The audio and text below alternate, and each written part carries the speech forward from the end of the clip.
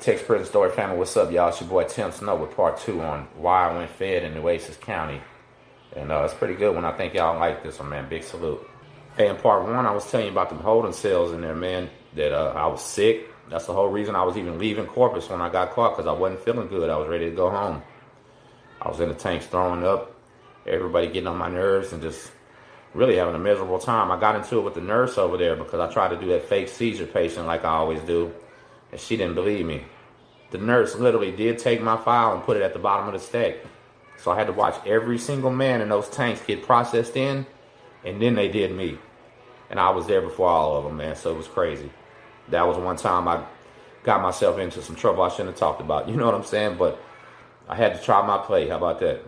After the next day, I guess, day and a half or whatever they call our name, a couple of us, and we go to the back.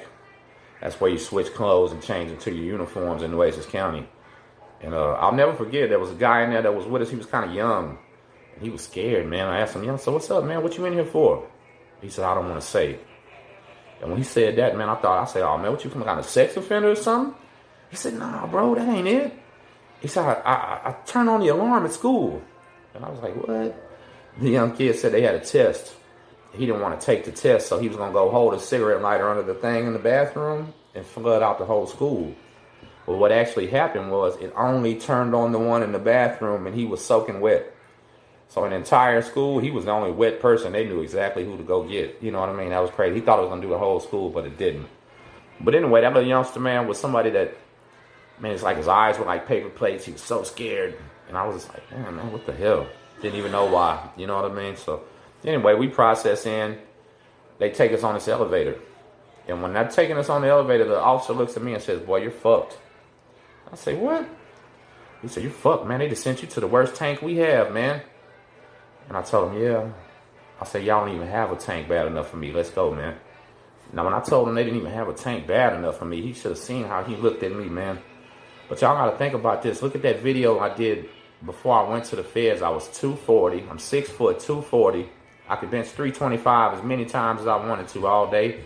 And I wasn't fearing no man, for real. Hey, Ella Rose, tell them hi. And there goes my daughter. Anyway, sorry, y'all. Ella kind of got me distracted right there. But as I was saying, I was big as heck, man.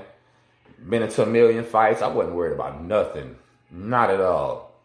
But when a man tell you, we're sending you into our worst tank we have, now it's you versus them. They might jump on you, smash on you, kick you out. There's no telling what might happen. So I'm telling them, man, you don't even have a place bad enough for me. But on the inside, I'm thinking, man, I sure hope I'll be all right. You know what I mean? Because I know what I can do, but I don't know what 10 or 20 more, you know, that's the real truth, man. So you just got to hold your nuts, man, and go do it. And that's what I did. And literally, we go up the elevator, we come off, take a right turn. There's some kind of a control thing right there. We take another right. And he told me, all right, you ready? I said, I was born ready, homie. Because you can't show the fear, man, not even to the police, man, or your ape. Your food if you do. So I tell him, yeah, I'm born ready, man. Open the door. Let me go. And I walk in. I see the first thing it is, there's a cage right there. You cannot walk right into the unit. You got to get in the cage. They shut the door behind you, then open the door in front of you. That's how they keep you from running out. Okay. Now, when I'm walking in this place, I'm not knowing what to expect. I actually look in and see the tiniest damn thing I've ever seen, y'all. It was so small in there. It was unbelievable. There were 3 cells on the right and 2 picnic tables on the left and 1 TV. And that was it, man. There wasn't even bare. You can almost touch both sides of that thing with your hands at the same time. So I walk right in and I don't see one single person out. Everybody's in the cell. I set my mat down and then I sit at the picnic table. Right away, I hear a big loud voice go, hey, what's up, Wood? Now, if y'all been paying any attention to this channel, y'all know I'm not a Wood. So the only thing I said is, I'm not a Wood, homie. And I was waiting on him to say something like, well, what are you? Or what's up? Or anything. But they didn't say nothing. So I said it again real loud. I said, I'm not a Wood, homie. And still no answer. And I was like, oh, shit, this is weird. I don't know what's going on. So listen, I sat right there for about 10 more minutes, man. No kidding. And then all of a sudden the door popped. It was chow time. And here comes the carts and here comes all the guys coming out of their cell. When they all come out of the cell, the last cell Had one of the biggest Mexicans I ever seen in my damn life from Corpus Christi named Freddie D. Freddie D and 3 other ones came dead up to me and said, "Welcome to the tank, homie. Where you from?" And I said, "I'm from Galveston."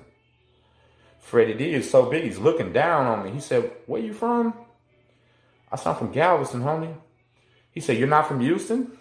I said, "No." And the other guy said, "You sure you ain't from Houston?" I said, "Bro, I'm from Galveston, man. Look." And I showed him the big old Galveston tattoo on my back. And Freddie D shook my hand and said, "Oh, cool, bro. That's what's up. If you was from Houston, we was going to smash you." I was like, "Oh, wow." Okay. But I'm not, man. And when he realized that, the biggest Mexican I ever seen was one of the coolest guys I ever met, man. We were like instant homies. It was weird, man. Come to find out, Freddie D in Corpus Christi was the biggest Point Blank fan, man. Point Blank's been one of the number one rappers in Houston for all my life, man. I know the guy. He's a great dude. Comes by the house sometimes. And when Freddie D found that out, it was unbelievable, man. It was like I was Point Blank or something. And shout out to you, Point Blank, if you see this, brother.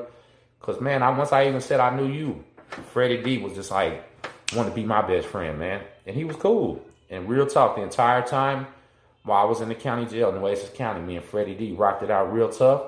Sat right there and sang Point Blank songs and screw songs and stuff like that, man. Not even one single problem with the guys. It was unbelievable. About my first 3 days in there, 2 days in there, I guess I was still kind of sick, not feeling too good. I was letting them take the trays and stuff. And then I came back to life, man. I beat it. The fever broke. When the fever broke, I started sweating and I just started feeling better. And it was cool. And literally, man, I stayed down there in about 12 days, and that was it. In that tank right there was a cat from Robstown, cat from Annaville, it was Corpus cats, stuff like that. Every one of them had been down about 3 or 4 times. All of them were gangsters, you know what I mean? And every one of them just ended up liking me, man. Like, we was playing dominoes in here. Believe it or not, check this out. They had tug of war going on. These boys would make a damn line in the street. I mean, in the day room, pull the blankets, and they were playing tug of war. That's how friendly it was in there. Not saying those guys are friendly in no disrespectful way, because they were all gangsters. But there was no animosity in there. Nobody was mad at each other. Nobody owed each other no money. Everybody was eating. It was actually the coolest tank I've ever been in my entire life in Nueces County, man. Like, that was some real stuff right there. And that's how it rocked out, man. I ended up getting a bond and made my bond. And I left out of there, man. And that was a whole nother story, because when they release you in Nueces County Jail, guess what they do? It's about midnight, and they kick you dead out into the middle of the streets, and that's what they did to me. When they released me out that night, I had money on me, put it like that, you know what I'm saying? I didn't have nothing else. Of course, I just caught the pistol case. I don't got a pistol on me. Don't got a knife. Don't got nothing. They're just kicking me out with a bunch of money. And I'm not even knowing where to go. You know what I mean? First thing I actually had to do was walk over to the bail bonds place. Like, literally on my feet, walk to the bail bonds place and sign some more papers, because they let me bond myself out. And then right over there was I don't know if it was a Stripes or something. I believe it's like Staples. I don't know if it's Leopard or Staples, whatever it is, right there by the jail, man.